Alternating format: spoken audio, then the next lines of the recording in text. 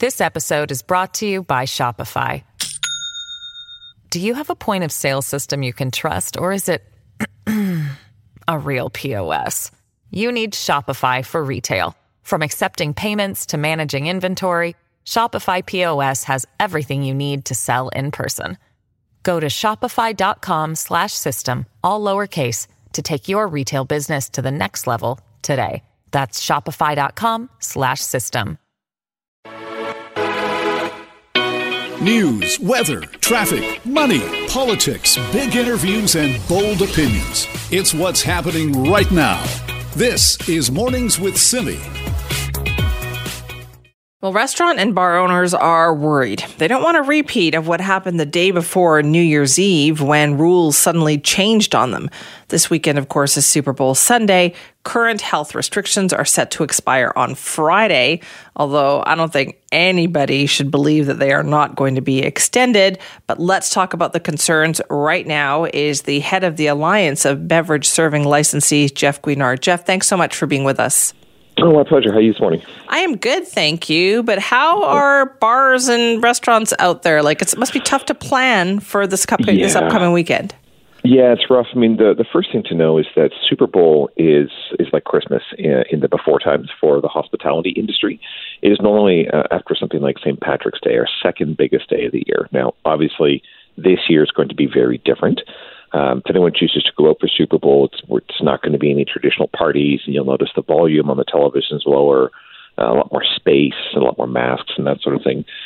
The challenge, though, is that a lot of folks invest money in preparing their venues for these situations. Same thing on New Year's Eve when we bring in special ingredients for special menus, and the last-minute change of hours on New Year's Eve is still left a really bad taste in the eyes of a lot of folks in the industry, because we were not given sufficient notice about it. Now, that means this time people are gun-shy, right, and expecting almost that something is going to happen. Although, in our conversations with the provincial health officer and her team, I think we've been very clear there's no need to make any additional changes for Super Bowl. I mean, it's mostly during the day and the early evening, right? It's not like on New Year's Eve when activities went later. And it seems like what Dr. Henry was most concerned about is later in the evening, after people have maybe had that extra drink or two, right, they'll make bad decisions about public health orders. So we're quite nervous about it, though. But we're in a situation where, fortunately, we have tons of experience dealing with this now, right? It's not our first rodeo in the pandemic, and we feel like if you choose to go to a pub or a bar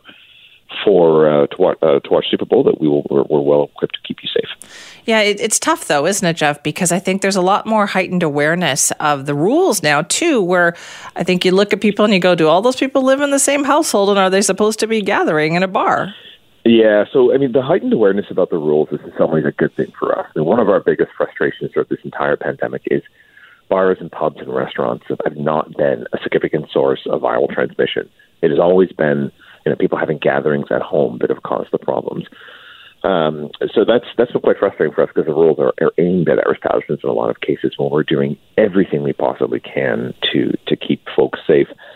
And I will say there's a lack of clarity from some folks about who's allowed to dine out, right? So you're supposed to hang out with your household, but there's no actual order that says you cannot go out to a bar with a friend or a colleague. It is strongly suggested, is how Dr. Henry puts it. Now, I will say, though, that no bar or restaurant is going to be checking ID to make sure you live in the household. It's not practical. We can't possibly make that determination. We trust our patrons to go out with the folks that they are safe to go out with. Once you get to a bar or a restaurant or a pub, our job will be to keep you safe while you're there. We'll make sure you're in groups of not more than 6, that your tables are 2 meters apart, that you're absolutely not allowed to mingle between tables, that you bring masks when appropriate. And if you follow those rules, that there's no reason to not go out. It is probably safer to go to your neighborhood pub or bar than it is to have a party at home, which is where the source of the transmissions have come from. Right? I mean, that's why Dr. Henry had to pass a special order about that. Okay, so has there been any communication then with Dr. Henry's office? Because technically, I know the restrictions are set to expire Friday, but is it not very likely they're just going to be extended? Yeah, I mean, that's, as I understand, an active discussion going on right now. And we've had conversations with Dr. Henry's office basically every week. We've had a couple of chats with her in the past month. And I think they're making that determination the next day or so we may get a little bit of a heads up on what to expect for our industry. But whether or not those restrictions will be lifted, honestly, your guess is as good as mine. I mean, Dr. Henry's doing the best you can, looking at current public health data. Right. But regardless of whether those orders get continued, we have the protocols in place for the bars and pubs and restaurants to keep folks safe this Super Bowl. And I would much rather you go out to celebrate where there's someone there to monitor you, to ensure you're following the rules, that people decide to gather with half a dozen of their friends in their basement parties. So are you also looking ahead to Valentine's Day? Absolutely. We've, after New Year's Eve, which was, again, unbelievably frustrating and cost our industry thousands of dollars, and in some cases it was money we'd borrowed through government programs or through government grants. But after that, we immediately went to Dr. Henry's office and gave them a list of every significant date in our industry for the next year to try and get some planning done in advance, right? Because we cannot have another situation like that. And there's other reasons for people to gather. I mean, Family Day is coming up. I mean, Valentine's Day. I mean, these are often occasions in the evening or for brunch, right, where more people want to go out. Our next biggest one, though, is St. Patrick's Day, and that's one that people typically would party later on in the evenings. Obviously, that's not going to happen in the traditional way. So we may want to have additional protocols around that, and Dr. Henry would look at things like maybe ending the evening a bit earlier and all that. Our industry can adapt to almost anything if we are given sufficient notice, right? Because we have to place our orders for goods, a week or so in advance. And if people are going to be ordering more takeout, they order different things for takeout than they do when they come into the establishment, right? And and all this is just helping us manage our finances, given that 80% of the hospitality industry is losing money right now. Right? I mean, we're on the verge of thousands of restaurants and pubs closing over the next several months if we don't get this right. So we're doing everything we can to work with Dr. Henry and her team. We're all the same goal, stopping the spread of the virus. And we just need a bit of notice, right? So we're hoping we'll get that this time. It's so interesting, though, isn't it, Jeff, though, when you compare what's happening here in BC to other provinces where things are just, completely shut down. It's a different situation here. It is, and I have to be honest, I'm quite proud of the work that our industry has done to remain open. I mean, when we were closed back at the beginning of the pandemic and could only do takeout and delivery services, our industry worked together with the BC Restaurant and Food Service Association, the Craft Brewers Guild, and others to come up with a plan of how we could operate safely. We presented that to government, and Dr. Henry's team and WorkSafe BC put in place protocols that are, 80% exactly what we had out there. And since then, our industry has followed those protocols so stringently that our hospitality industry has not been a significant source of viral transmission. It's a really good success story that other provinces cannot share in the same way. Mm-hmm. So we're quite proud of that, and I think that's proof that we can keep folks safe if they follow the rules out there. And obviously, I mean, we've had some bumps along the road, right, with things like some nightclubs earlier on. It was hard for them to operate under the protocols, right? But that's a big if when you said if they follow the rules. So it's a lot of it is up to people out there, and they have to follow the rules. 100%. And I would stress that, if you have a favorite neighborhood restaurant or pub and you want them to succeed and be there for you after this pandemic, when you go out, you have to follow the rules.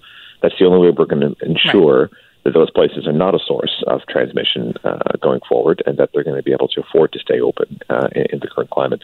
Okay. But as I said, if you're thinking about having a gathering of some kind for Super Bowl, you're much safer to go out to your neighborhood local and celebrate safely than you are to have any kind of gathering at home. Okay, Jeff, thanks so much for your time.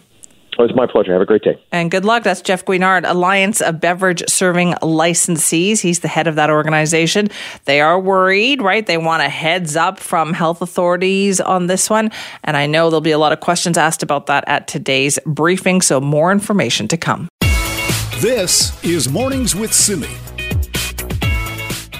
Hey, let's talk about some really interesting information out of Statistics Canada this morning. They call it the Portrait of Youth in Canada. It is the first chapter in a new series of information that they are releasing, taking a look at, Canadians between the ages of 15 and 30 in this country, kind of where they're at and with their mental and physical health. So here's some of the interesting stuff they found. So between the ages of 15 and 30, Canadians are less obese, more active, and they smoke less than older Canadians. So you would say, well, that's great. That's great for the youth who are between the ages of 15 and 30.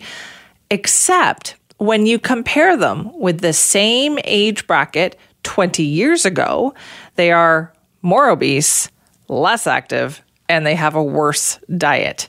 So sounds like there's some room for improvement. Let's give you a little more detail now on some of the findings that they had in here. So they said in 2019, about 70% of males and 66% of females in that age group, 15 to 30, reported excellent or very good general health. That's good, but you wonder, 70%, 66%. That's a lot of people who aren't reporting that too, right? Compared with older Canadians, Canadian youth had lower daily smoking rates and obesity rates, and youth were also more active. Now, the other good news is that Canadian youth daily smoking rates have continuously declined from 26% in 2001 to 8% in 2019. That's pretty good. That's for males. And from 22% to 6% for females. That's a huge difference, right? In 20 years, from 26% of young men, that age group, smoking to 8% in 2019. However, on the downside, obesity slightly increased during that time. Now, let's talk about mental health here, too, for young people. And again, we're talking about 15 to 20-year-olds here. That particular 15 to 30, I should say, 15 to 30-year-old age group. So 10 years ago, younger Canadians reported more positive mental health than their older counterparts. But in that 10 years, the trend has actually now reversed. Young women are reporting the largest drop in mental health. And the pandemic, they say, also had a disproportionate impact on younger people. You can see why, too, right? A lot of their activities are the ones that are being curtailed here. They can't socialize. They can't go out. Job prospects probably seem dimmer to them. It's going to be a tougher economy that they have to make their way in. So you can see why for young people, it seems particularly bleak. Like, I think if you're older, you think, okay, I might have a job to go back to, or you can, figure something out. Younger people can't afford to get into the housing market. The job market is looking now tenuous too. Not surprisingly as well with this report, heavy drinking and cannabis use were higher among youth. And it appears that rates of heavy drinking, though, are declining among young men. But, and there's always a but, it seems like, right? Young women appear to be drinking more. It seems like also Caucasian Canadians almost twice as likely to drink heavily and use cannabis than visible minorities. Now, all of this comes from a Statistics Canada survey out this morning. It's part of a series that they're doing called Portrait of Youth in Canada, looking at Canadians between the ages of 15 and 30. And while there was some good news in there, it sounds like it could be better. Health-wise, less obese, more active, smoke less than older age groups, but not when you compare them to 20 years ago. 20 years ago, people between the ages of 15 and 30 were in better shape, so they were less obese, and they were actually better off health-wise than this group now. So interesting stuff in there for sure. This is Mornings with Simi. With the challenges we currently face with COVID-19, both here at home and abroad, we all agree that now is just not the time to be flying. It's Prime Minister Justin Trudeau on Friday. You heard him right here on the show talking about these new travel restrictions. And according to the Federal Transportation Minister, Omar Al-Gabra, those new restrictions could take effect as early as Thursday. Now, there's plenty of people, lots of people like in academia as well, who have been advocating for travel restrictions for quite a while. Joining us now is Kelly Lee, Canada Research Chair in Global Health Governance at Simon Fraser University. Thank you for joining us this morning. Good morning, Simi. How are you? I'm good, thank you. I know you've been advocating for travel restrictions. So from what you've heard from the federal government, is what they're doing enough? Yes, we've been advocating stricter restrictions at the moment because of these new variants. They're welcome. I mean, we were anxiously waiting for this announcement on Friday. And there's some things that we're really hoping that the Prime Minister would implement. He has implemented.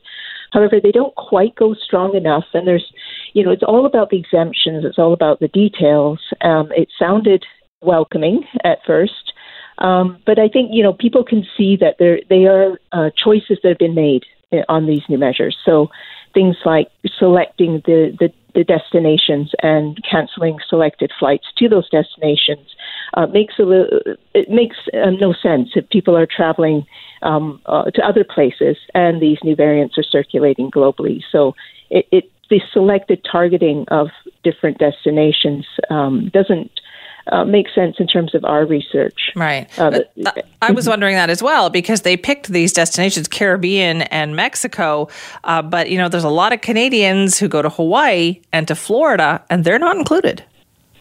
That's right, especially on the West Coast. There are different holiday destinations. Now, the government has said, well, they've selected the most popular destinations, probably for the East Coast people, going to certain places. But yes, Hawaii, Arizona, even any of the U.S. Destinations are not on there. But just selecting a country and saying, that's where the risk is doesn't make sense. It's a global pandemic. We know these new variants are circulating. There's at least 5 of them out there, and they've already spread around the world. So it doesn't make any sense to just select. Now, they said, okay, they'll stop everyone now from maybe Thursday and screen them with tests and quarantine. So it doesn't matter where you come from. You still have to go through that sort of process. But the issue there is that, I'm not clear, actually, is it essential and non-essential travelers? So the PM said all travelers. And then the transport minister said yesterday only non-essential. So I'm trying to get clarification on that, like who is actually having to go through these new measures and how tight they will be. I get confused by that as well, because technically we're not supposed to have non-essential travel, right? Because people aren't supposed to be doing that. They're not supposed to, but we know they are. And certainly these are Canadians that are going out, because non-Canadians, non-residents are not supposed to be coming in. So it is Canadians going out, and we know, right, that we do know that there are still small proportion of people who are going out, and they're being caught out this week, I suppose. But it all comes down to the definitions. As soon as you create exemptions, what is essential, what is non-essential, you're letting in potential risk. So every time you create these exceptions, you're kind of putting holes in your policy. So if we look at other countries that put in these sorts of measures, they have made very few exemptions. Everybody must go through, and, you can't have some special cases. I know people always compare it to Australia and New Zealand, and then they say, well, those are islands, that's different, they can lock that down. But Canada, can we do something similar here? Well, we're looking into that. I've heard that argument from both the Premier, we can't do it here in BC, and then the Prime Minister saying, our country is too big and we have land, air, and sea arrivals. It is true that our geography is challenging. But, if we're going to learn lessons from this pandemic, we've got to look at, could we have done it? And of course, no country had done that before. So Australia is not a small country. It has states, has long internal borders as well as external borders, and it managed to do it very quickly. So, rather than throwing it out the window, let's see if it is possible. It's certainly logistically challenging and probably very expensive, but the alternative is really to have an ongoing level of virus in this country and these threats of new variants coming in, and actually that impact may be even bigger. Right. So as you're saying, we're trying to mitigate, keep the cases low, but low enough to let people continue on doing some of the things that they're used to, versus other countries which they believe in getting to zero. Is that unrealistic for Canada? Yeah, that's the big debate. We're still looking at that. Some argue certainly that we could have done that and we should do that, because creating this perimeter, this sort of safe zone where Canada has very secure borders and screens everyone tightly, whoever comes in definitely doesn't have the virus or would be quarantined and then not pose a risk. So we inside that perimeter would be safe and we could carry on our daily lives. I'm not sure if we can go back to that yet. I'm still looking at that, but that certainly was an option early on. And especially with these new variants, it's almost a new outbreak. We should treat it as such. So we do need to keep those variants out, and going for zero new variants would be certainly a doable target, but we do need to tighten up the restrictions first. Right, but what you're saying is that there's still some confusion over these travel restrictions. There's a lot of confusion. I mean, as soon as you hear an announcement, I'm trying to pick it apart and say, okay, what do they mean, and what's the timing, and who goes under these restrictions and so on. it's incredibly confusing I imagine, for the public as well. Yeah. For those of sitting in Mexico at the moment, trying to figure out what they can do and what they can't do, it is really, a challenge. But I think the main thing, if they had come in with a very clear policy, which is 14 days quarantine mandatory, which is what Australia does in hotels, paid for by the traveler, that's incredibly straightforward. There's no exceptions. You can't go home and then, wander around the community because it's still an honor system after those 3 days. Yeah. And, those sorts of can you do this? Can you do that? It's still very, it's unclear. And I'm going to have to keep watching as well and see what the minister says. Just like all of us. Kelly, thank you so much for your time. Thanks, Simi. This is Mornings with Simi. This episode is brought to you by Shopify. Do you have a point of sale system you can trust, or is it a real POS? You need Shopify for retail. From accepting payments to managing inventory, Shopify POS has everything you need to sell in person. Go to shopify.com/system, all lowercase, to take your retail business to the next level today. That's shopify.com/system. Well, as we've been talking about, there are these new travel restrictions that are going to come into effect this week. And that means that there will be some changes. For instance, international travelers landing in Toronto at Pearson will be tested for COVID-19 starting today. So Global News reporter Marianne Deman is at Pearson this morning, checking it all out. She joins us now. Hi, thanks for being here. Hi, good morning. So what kind of changes are noticeable there this morning?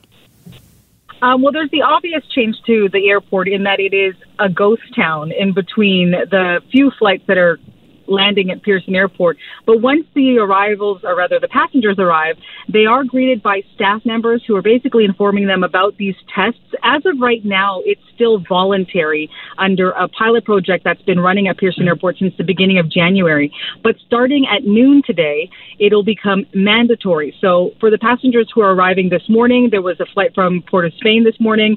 The staff members were letting them know that as of right now, it's still voluntary. If you want to do it, you go over there, you register on a tablet, and then you continue on to these different cubicles that are located elsewhere in the terminal, and then they get their test, and then they go home where they're supposed to quarantine for 14 days. But it'll be similar by noon once it's mandatory in that there won't be more cubicles or more staff members. It'll just be mandatory. And if they refuse to get the test, they'll face a $750 fine. Oh, okay. Interesting then. So they put that in place. But what's in place then, Marianne, to make sure they quarantine? So right now, as we know, once the federal government's plan is in place, they'll have to stay at an approved designated hotel where they're going to have to stay on their own dime until they get their test results back.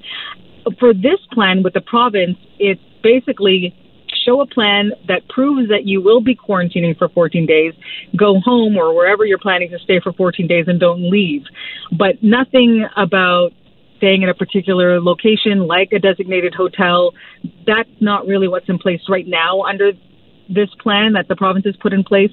That'll likely just be whenever the federal government's plan comes in place. So it's almost like an honor system right now, which has been the case since this pandemic began. And as we know, it's not always what people are doing. What they're telling the officials at the airport is not necessarily what's happening, especially since family members are picking them up at the airport. And one of the workers was telling me just last week that, you know, sometimes they're seeing people hugging and even kissing each other after they get off the flight. So you've got to be kidding me.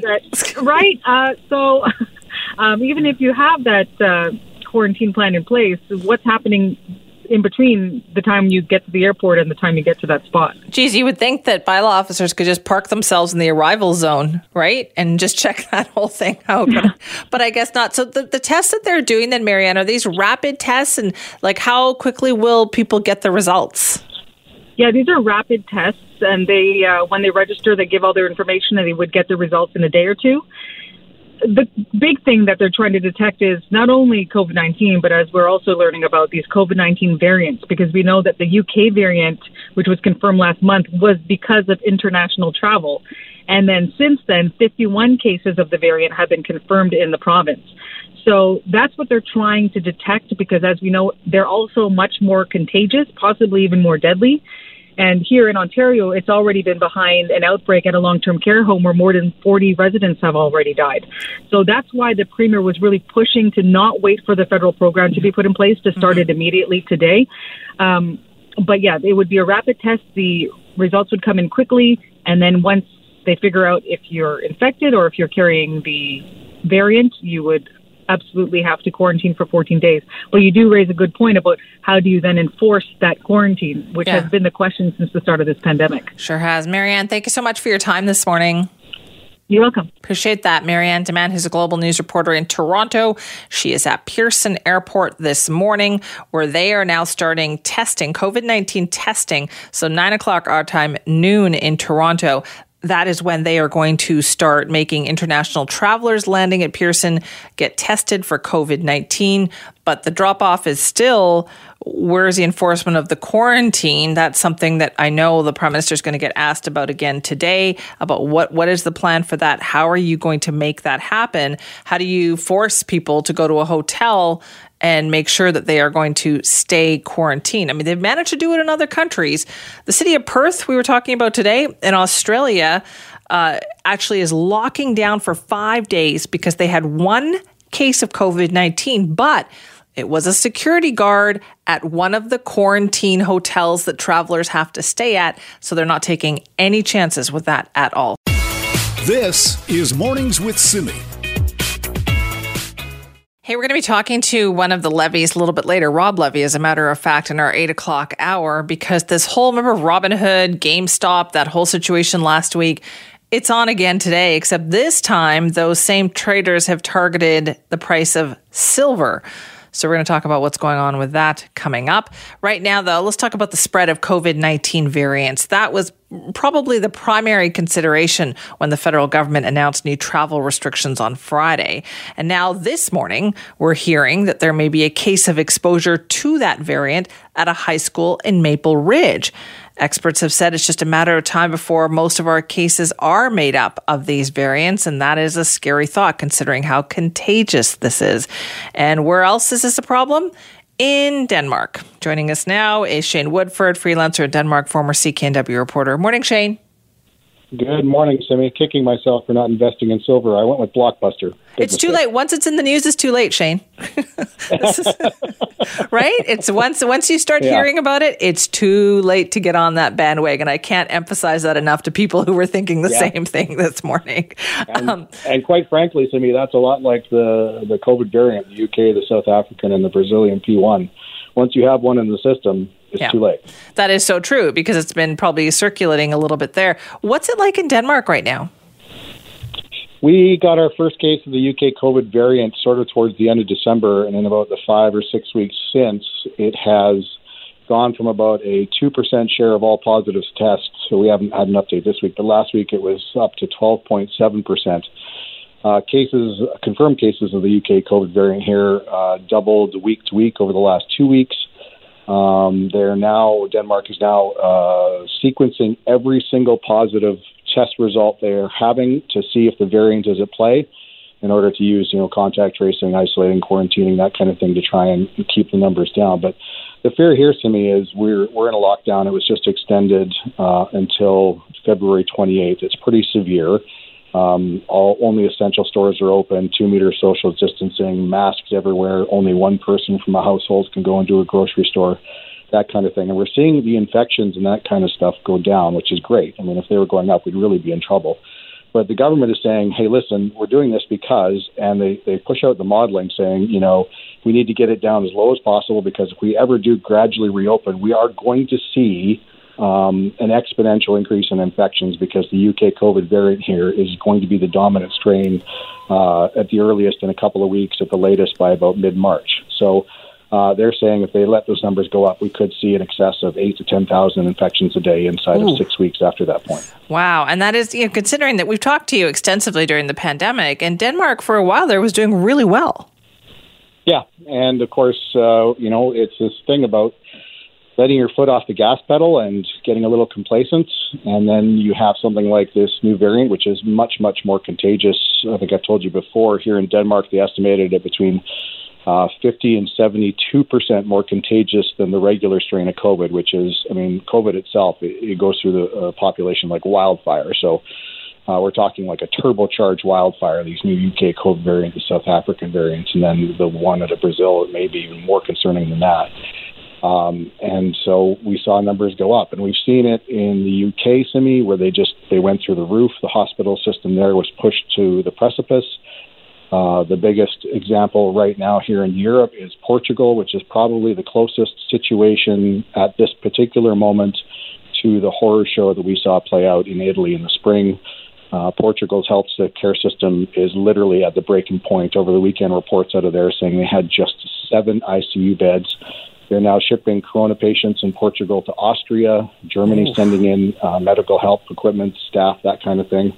But Portugal is in a bad, bad place, and that is almost directly due to the UK COVID variant. And what about the vaccine situation in Denmark? Well, it's very similar to what you guys are experiencing. We had a very promising start here in Denmark. We were leading the EU in vaccine administrations. There was a lot of talk about all the contracts they had, the number of vaccines that they had under lockdown and all that kind of stuff. And then what happened is, and you guys experienced this as well, Pfizer said, we're gonna try and upgrade our facility over in Belgium, and everyone's going to have to suffer for that. And so we're now way short on Pfizer vaccine doses that we were promised. And then we had Moderna come out in the EU. I'm not sure what their situation over there is, but here in the EU, Moderna has come out now and said, we too cannot deliver nearly as much as initially promised. We're having some issues getting ramped up. And the EU got really desperate at that point because the wheels were coming off a really promising vaccination start. And then last week, AstraZeneca, which was approved for use on Friday, but just prior to that even, told the EU, listen, even if we get approved, we cannot deliver anywhere near the initial doses of vaccinations that we promised. And the EU is really kind of banking on that to kind of reinvigorate a flagging vaccination system. So here in Denmark, we've gone from really going to the wall, and now we are seeing very, very few first brand new doses, and we're using what vaccines we have to get the second doses in before they expire. Oof, bad situation. All right, Shane, thank you. Always a pleasure, Simi. Stay safe. This is Mornings with Simi. So last week, all the talk was about GameStop and its stock and what was happening with it. It was a group of investors online, day traders, who decided to just bet against the major hedge funds. And that confusion that resulted was like billions of dollars in losses. And, some people made some money, but essentially it was craziness. Well, now sounds like perhaps that same group of traders is at it again. Let's find out more about that. Joining us is Rob Levy, our CKNW business analyst. Good morning, Rob. Hey, good morning, Sammy. Nice to talk to you. Well, what's going on this morning in particular with silver? Well, it seems to be the latest target of this Wall Street bets crowd. The question is how much legs it has to it, but it's been an absolute rush, and the chatter has been to buy physical or silver in all forms, paper in the market. You can do it through ETFs, or you can buy the mining companies. And you're just seeing huge volume in some of these names, and you're seeing huge volatility in these stocks to the upside because, like a herd, a mobilized herd of these in the millions of investors that all sort of work together, they're going after particular stocks or particular asset classes. So silver being the latest target. Okay, now is this something that was known? Like, did they announce this like they did with GameStop, or what's been going on? Exactly. Last Wednesday was when the chatter began to come around the silver market, and we saw the first initial moves last Wednesday. Some of the Wheaton Precious Metals, First Majestic, even some companies that are based here in Vancouver saw big moves, double-digit moves in their share prices. And it's been this rush. There's reports in the United States and even in Canada where bullion dealers that have the physical, everybody's rushing to buy it because they think they want to get their hands on it. That's kind of scary though, Rob, though, isn't it? Like all of a sudden people think they might have missed the ride last week and now they want to get in on the ride this week. Like that sounds like dangerous. It's extremely dangerous. And it's one where I think people have to assess their risk before they jump into these kind of trades or transactions. I talk to people about this kind of stuff all the time, and especially after you've seen the move, when you're sort of joining the herd, it's completely a risk equation, and you have to think about it for yourself. Okay, realize what I'm doing here is I'm gambling, and these market and asset classes in every different one, they all trade in sort of the same way, whether we're talking about the way cryptocurrencies have been trading or GameStop over the past couple of weeks. You're predicting consumer behavior, and as you sort of hinted there with GameStop in your intro, who's going to be the last person holding the bag when no one wants to hold this investment anymore and people decide to start selling?